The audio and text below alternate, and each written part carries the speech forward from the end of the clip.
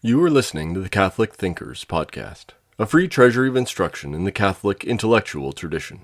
If you enjoy this lecture, please visit us at catholicthinkers.org/donate. This course is from our International Catholic University Classics Collection, originally recorded between 1995 and 2005. We turn next to a study of the thought of Bertrand Russell, maybe the many thoughts of Bertrand Russell. He changed his mind about philosophical themes many times during the course of his lifetime. But we're focusing especially on the earlier part of his career, the central part of his career, the development of a school of philosophy known as logical atomism. Now, unlike the label ordinary language philosophy, the logical atomists were very proud of this title. I think they invented it themselves. The idea was to try to find a perfect language where the atoms of the language, as it were, the simple sentences of the language, would mirror the simple facts, the states of affairs, the way things are in the world. But before we get to Russell's own theory about this, it might be helpful to pause a moment and say something about the broader cultural context in which his thought was taking place. I've said that Moore and Russell were colleagues at Cambridge, and they were, but what intervened, obviously early in the 20th century here, was World War I, known then, of course, just as the Great War, or the war to end all wars. And it had a profound effect, especially in England and Europe.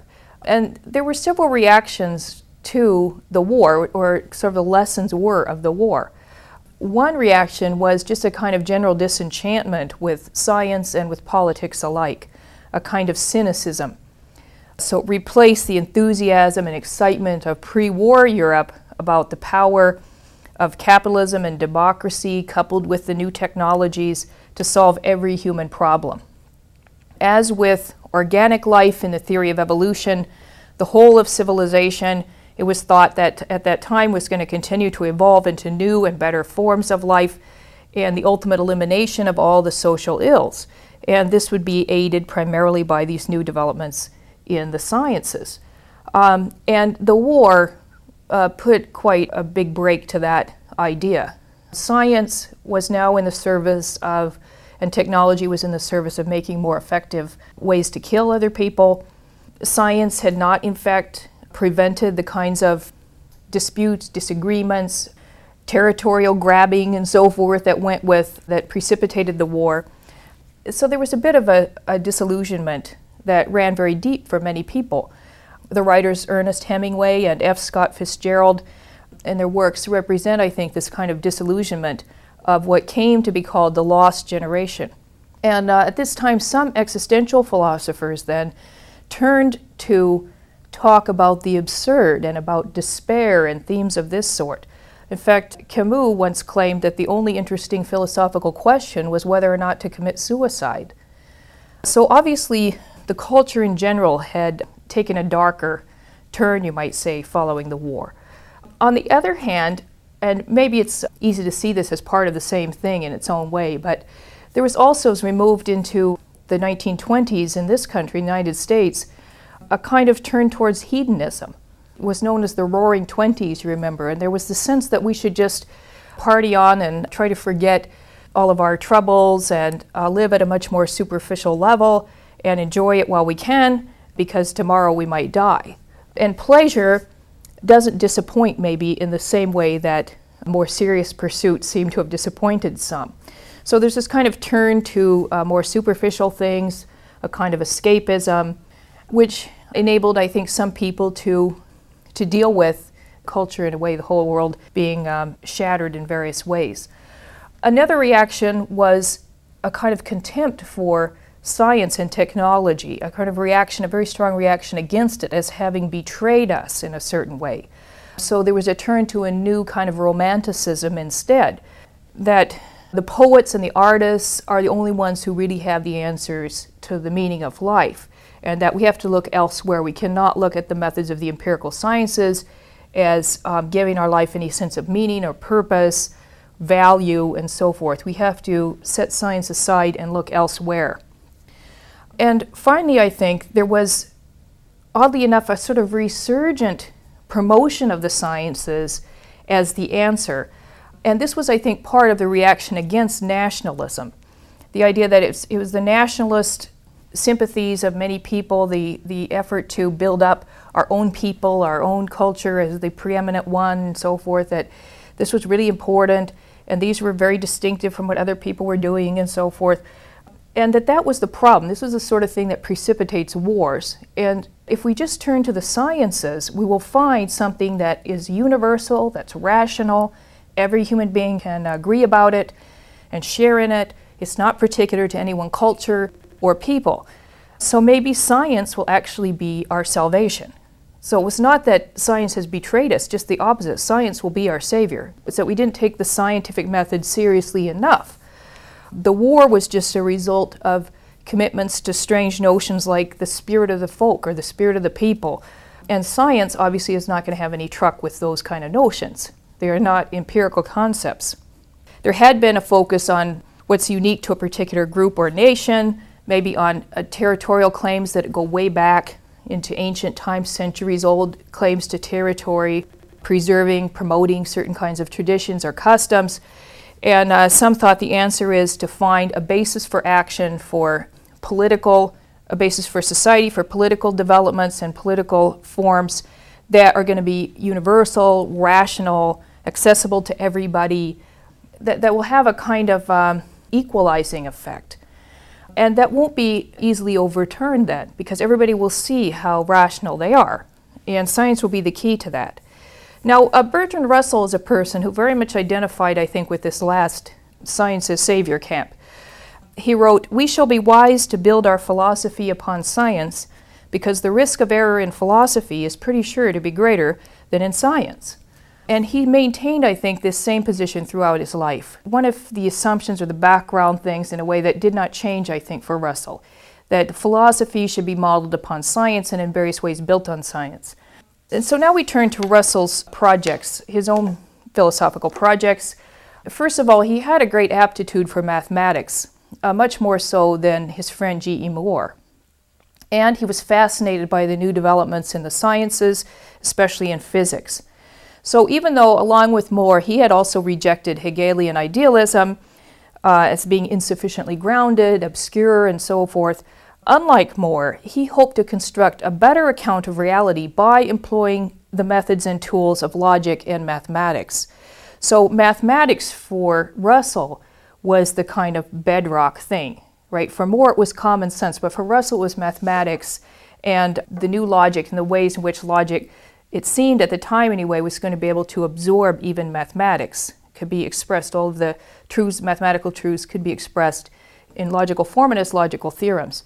Okay, we turn now to Bertrand Russell's key commitments, philosophical assumptions, and the first of these is his quest for certainty. Russell says, "I wanted certainty in the way in which people want religious faith." He himself recognized that in some ways it went beyond just a kind of rational or philosophical or scientific desire for certainty. He needed certainty, you might say. And so he was hoping that in mathematics and in logic, a realm where you do have absolute certainty, that could somehow be a way of, it could be transferred to other problems. And we could apply those methods and get the same kind of certainty or close to it that we get in logic and mathematics with respect to other things. Secondly, Russell is an empiricist. He stands in that great British tradition of empiricism, that all of our knowledge comes through sense experience. And beyond that, as construed by the sciences, in other words, the kind of evidence that a scientist would admit as evidence for or against a particular theory, that's the hard data.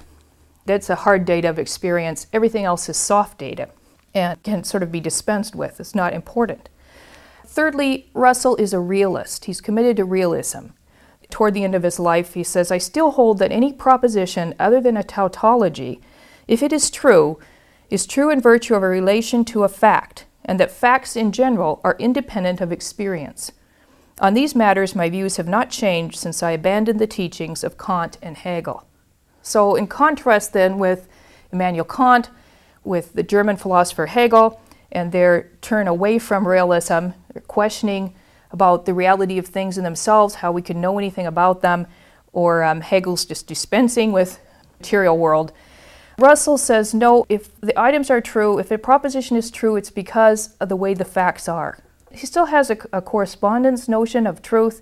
It's a correspondence between a statement or a claim and the way things are, which he has maintained throughout his life. And he thinks, as we've said, that science is going to be the key to finding out what's real.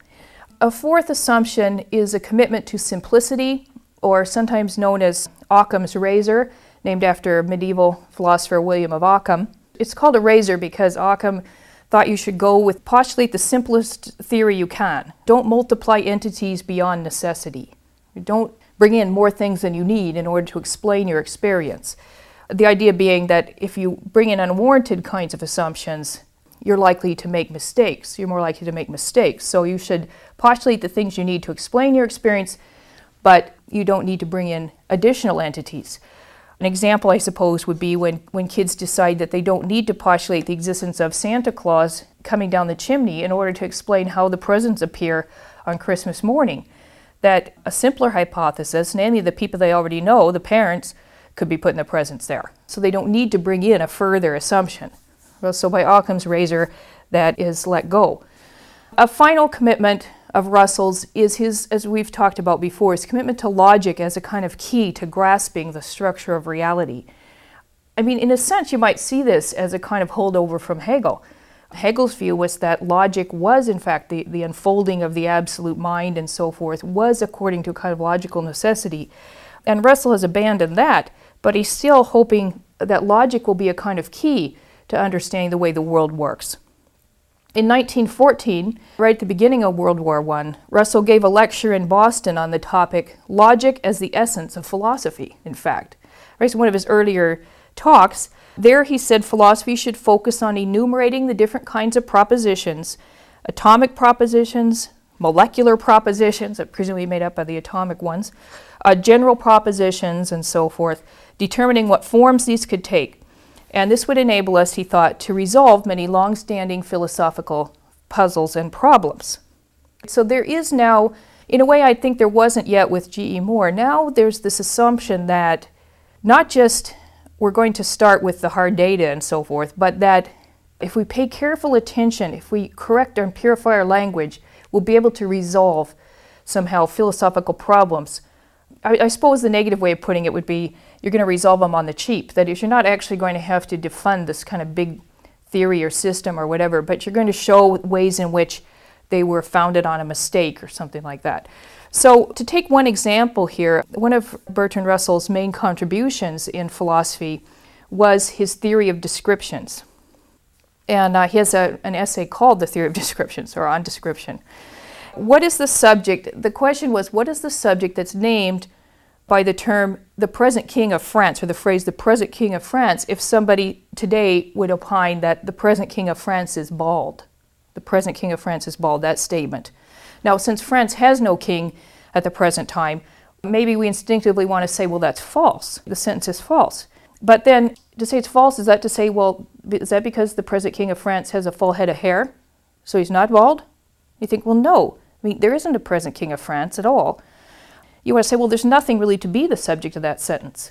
So then, is it neither true nor false? It's not true, but it's not false either.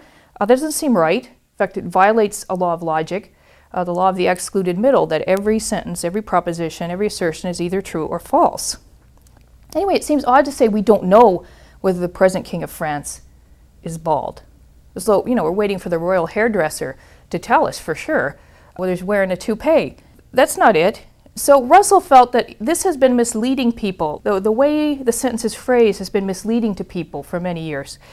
And his solution was that when we look at descriptions like this, we need to distinguish between their sense or their meaning on the one hand and their reference on the other hand. The meaning of the description and then the reference would be what it picks out, what it refers to. It's because we know the meaning of the word raisin, for instance, that we can look and see whether our cookie has any raisins in it, whether the word raisin refers to anything within the cookie boundaries. When we look closely, we find that some terms that seem to refer to real things actually fail to refer to anything real at all. So let's go back to our example of the present king of France being bald. Russell wants to analyze this sentence in a different way so that the problem will, in a way, evaporate. So he says, when we say the present King of France is evolved, we're really saying something like this.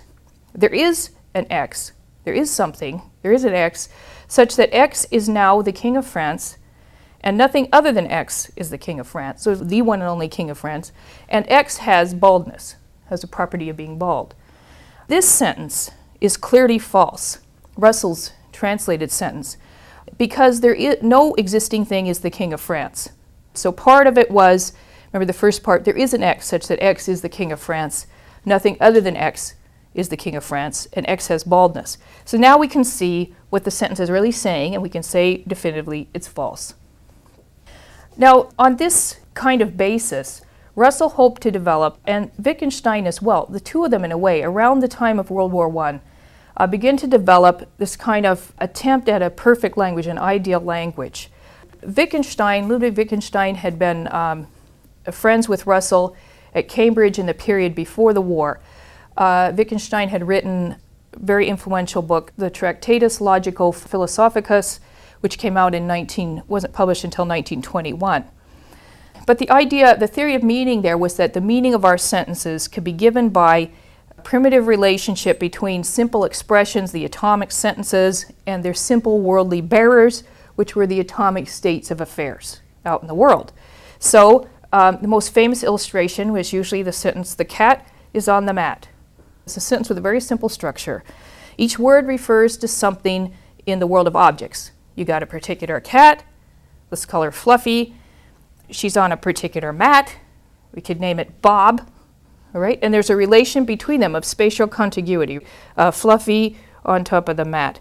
Now, as long as we limit ourselves to these kind of straightforward observation claims, all will be well. But it's not the only conversational gambit that people were prone to use and so forth. And it proved very difficult to, even with respect to those very basic ones, those atomic sentences, to connect them with things in the world, atomic things in the world.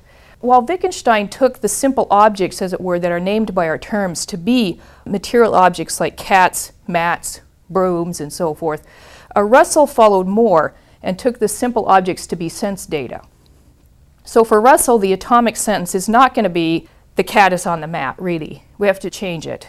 We can't just say this is red, where this refers, well, you don't say the cat is on the mat. You could talk about the cat-like sense datum, but I'm going to go with a simpler example, as he does many times, with just reporting the color of something. So again, he's not going to say the mat is red, but he'll say this is red. And this is supposed to pick out the sense datum. So the sense datum is something you're immediately aware of. You're immediately aware of it's being red, and so you can't be wrong about it. When I say this is red, if it is, I'm appeared to in a certain way, I cannot be wrong about it. So that's the kind of certainty that Russell's looking for. Now, he thinks there are also negative facts. We have to have negative facts to correspond to things like, it's red, but this is not green, and so forth. So there's the negative state of affairs of the things not being green. And maybe there's going to be general facts for sentences like, all these sense data, plant-like sense data, will vanish, will cease to be. Something like that. It's a way of translating all your plants in your house are going to die. All right, now what's the advantage of Russell's view? The advantage is we have this kind of certitude, right? We're directly acquainted with the sense data. So the meaning of a term will be something we know immediately and with absolute certainty. We could verify all of our claims about the world directly ourselves. And Russell wants a foundation for the sciences, but he wants one that yields certainty, and so this is his effort. Now the disadvantage is going to be that you have to translate sentences about Fluffy the cat into sentences about logical constructs out of sense data, which is hard in the first place. It's just very difficult to do. This, when you say this, normally you think you're talking about the cat or the mat, but according to Russell, you're not. You're really talking about sense data. Just as Moore said, the subjects of our sentences are already sense data. So you have to talk about cats into sense data talk in the first place. And the further difficulty is going to be that scientists don't really want to talk about sense data. They want to talk about objective things. They think they're explaining something about the cat. They think they're explaining what's going on, what are the elements in the actual lectern. They don't think they're just talking about sense data, right, which seem to be private and mental things. Now, in the end, therefore, atomism bombed. And the reason it bombed is kind of complicated, but part of the reason was it wasn't really adequate to the sciences themselves. Scientific entities like electrons, atoms in fact, were not directly apprehended. They're not directly apprehended by us. So the ultimate simples in the scientific picture of the world aren't directly mapped onto the ultimate simples of our immediate experience. So in the end then, these sense data that were the ultimate bedrock of certainty for Russell are neither the ordinary objects of experience, they're neither the cats and mats and so forth that are out there, nor are they the objects that the physical sciences want to talk about, atoms, protons, and so forth. Their relationship, in fact, to either one of these kinds of objects remains pretty puzzling. Secondly, there are many claims that seem to be truths about the facts of experience that don't analyze well into isolated atoms or names of definite particular objects. If I say, for instance, of the actor Sean Connery is bald, well, the term Sean Connery names somebody, or some groups of sense data, it seems. So far, so good. But what quality exactly is named by the term bald? How much hair must one lose in order to exhibit this quality? Someone has said that you're bald when God isn't the only one who knows how many hairs are on your head. Be that as it may, it's still going to be leaving some leeway there as to how much hair you do have to have or lose in order to be bald. Now, at first, Russell could dismiss, I suppose, this kind of case as unimportant for the sciences. They don't talk about properties like baldness. So its vagueness maybe is just to be expected. If it can't be cured, so what? So much the worse for ordinary terms like baldness. But unfortunately, the same problem is going to arise for other terms like mind, for instance, terms like temperature or motion or whatever. Many of the concepts of the science is force. It's not easy to see exactly what is the empirical sense datum that's supposed to go with those concepts. Now, atomism didn't wholly die out. This project of developing a perfect language to map the structure of the world and so forth didn't wholly disappear, I think, until the demise of logical positivism, because the positivists incorporated this project to some extent into their own program and tried to work out its implications over a number of years. They were loath to part with it, perhaps because many of them shared Russell's key commitments, the ones that we mentioned earlier on: quest for certainty and simplicity, strict empiricism, a strong tendency to seek salvation through logic and the natural sciences. And in fact, the failure of that program was deeply disappointing to many, as it was, I think, deeply disappointing to Bertrand Russell himself. In fact, Russell had gone through many philosophical phases in the course of his life. As I said, he lived to be, I think, 98 years old. Russell was a person who was sensitive to many political causes and so forth. He was a pacifist during both of the great wars of that century, and stood up for many causes and was active, was sometimes jailed for his beliefs. And he had a kind of tumultuous life in many respects. But his philosophical views, in a sense, would not give you that impression that, I mean, he seems to be the prime example, I suppose, of somebody that William James would call a tough-minded philosopher. But in an essay called My Mental Development, which is kind of an autobiographical essay in a book called The Philosophy of Bertrand Russell, Russell says this: "My intellectual journeys have been, in some respects, disappointing. When I was young, I hoped to find religious satisfaction in philosophy. Even after I had abandoned Hegel, the eternal Platonic world gave me something non-human to admire. I thought of mathematics with reverence, and suffered when Wittgenstein led me to regard it as nothing but tautologies. I've always ardently desired to find some justification for the emotions inspired by certain things that seem to stand outside human life and to deserve feelings of awe. Those who attempt to make a religion of humanism, which recognizes nothing greater than man, do not satisfy my emotions. And yet I am unable to believe that, in the world as known, there is anything I can value outside human beings, and, to a much lesser extent, animals. And so my intellect goes with the humanists, though my emotions violently rebel. In this respect, the consolations of philosophy are not for me." We hope you enjoyed listening to Catholic Thinkers. Please visit us at catholicthinkers.org/donate to help us keep this content free.